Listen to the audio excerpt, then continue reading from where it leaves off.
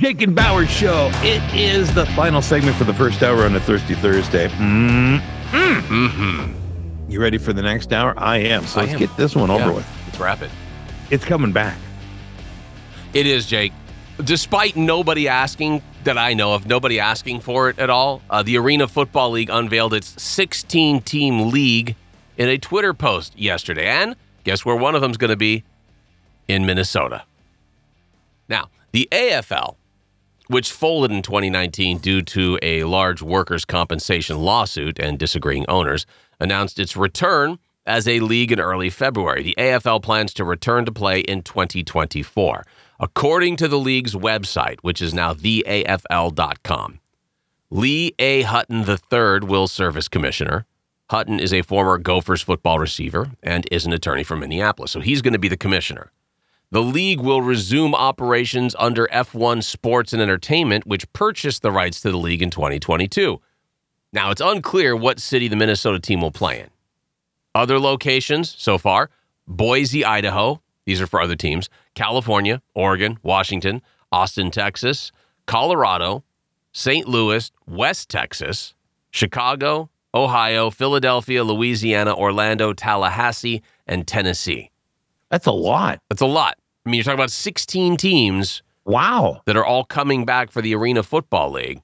And this will be the second time that Minnesota has landed an AFL franchise. You might remember back in 1996, the Minnesota Fighting Pike.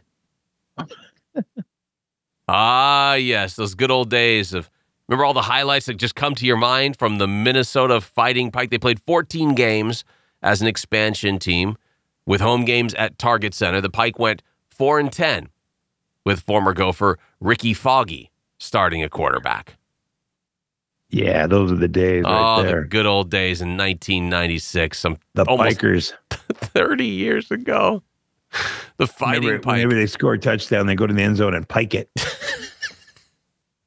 Remember they were thinking about installing just that fish tank at the one end zone with just a bunch of pike in it? Like that would somehow light up and then everybody would go nuts. You know, of all the fish that you could use for a mascot, yeah, the pike doesn't grab me as the coolest one. That doesn't, I don't know, stir fear in the opposing team.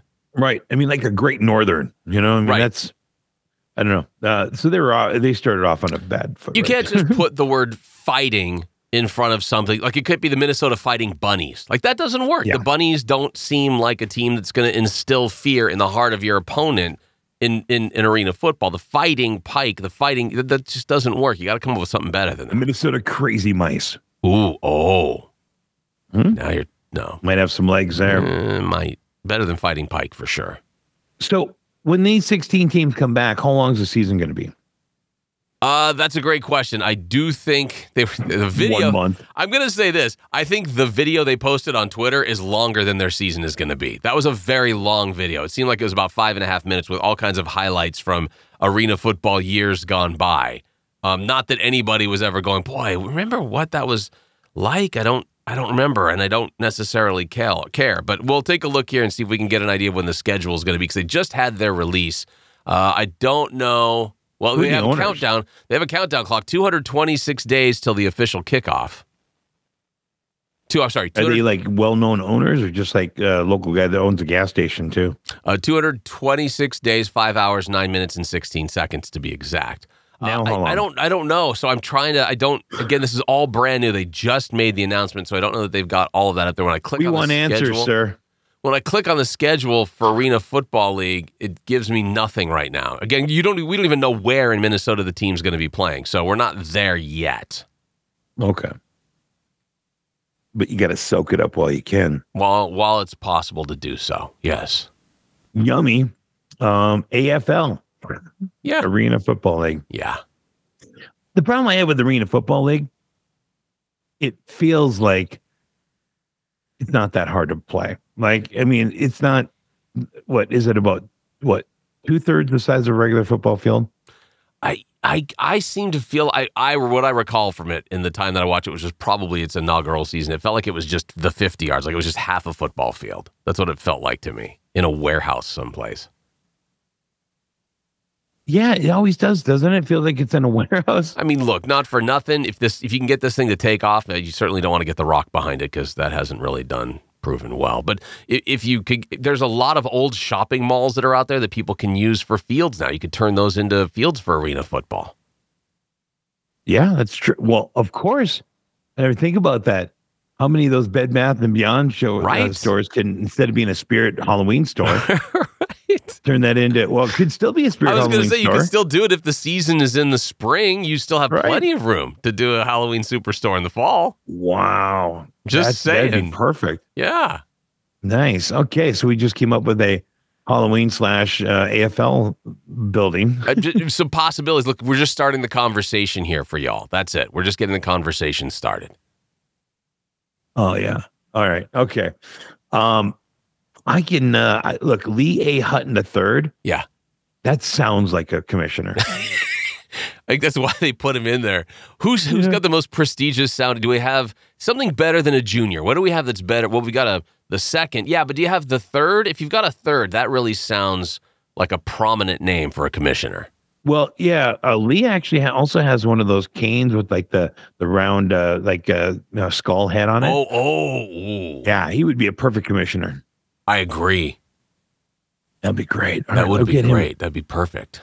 We'll put him in charge. That'll be, how can we miss now? Right. Here's a couple things really quick. The league's board of directors will include Chairman Chris Chetty. No idea who that is. A lot of these names aren't going to sound familiar to me. President Anthony Rossi and President of Operations Shan Singh, as well as the executive leadership team will be led by Commissioner Lee A. Hutton III, Deputy Commissioner Travell Gaines, President of Entertainment Tuo Clark, and Executive Vice President Kurt Feldkeller. Who? Kurt Feldkeller. He did what? He's the Executive Vice President of Entertainment. Beautiful. All right. Do you want to talk about what he lost? That he's been cut out? Well, I think it's important to kind of bring this up that as we have talked time and again about the DC movie franchise and how it's going to be kicking off again, there's still a couple of pieces of production that are out there. We're waiting to see what's going to happen, right? We knew that they cut Batgirl altogether. We knew that Wonder Woman's off the table at this point, but Aquaman is still out there. Not only is Aquaman still out there, apparently Aquaman has gone through several different refilming overhauls. So even though it may seem that Aquaman and the Lost Kingdom, which is the name of the movie, is sitting someplace on a hard disk or a thumb drive out there, frequent reports make it clear that the highly anticipated sequel is actually going through major overhauls. When the time finally does come to see the movie on the big screen, the new adventure of the DC subaquatic superhero will probably look nothing like the first version. A new report from The Hollywood Reporter suggests that one of the most recent changes was completely nixing any Ben Affleck Batman participation in the movie. Changes that have been happening in Aquaman 2, which has just finished its whopping third round of reshoots because the movie needs to reflect the ever-changing status of the DC universe, blah, blah, blah, blah.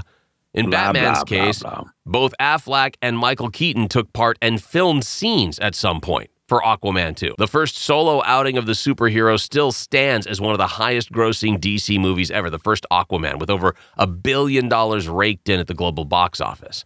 That number suggests that the character is a lot more popular than Warner Brothers initially thought, so they want the sequel to be able to repeat the success. So if Aquaman 2 comes to cinemas and has a mediocre performance, I don't know, like The Flash, then the studio will probably see it as shooting themselves in the foot. So third batch of reshoots, looks like they're still planning on releasing it, but there will be, at least at this point, no Batman, at least not any Ben Affleck Batman participation in the movie.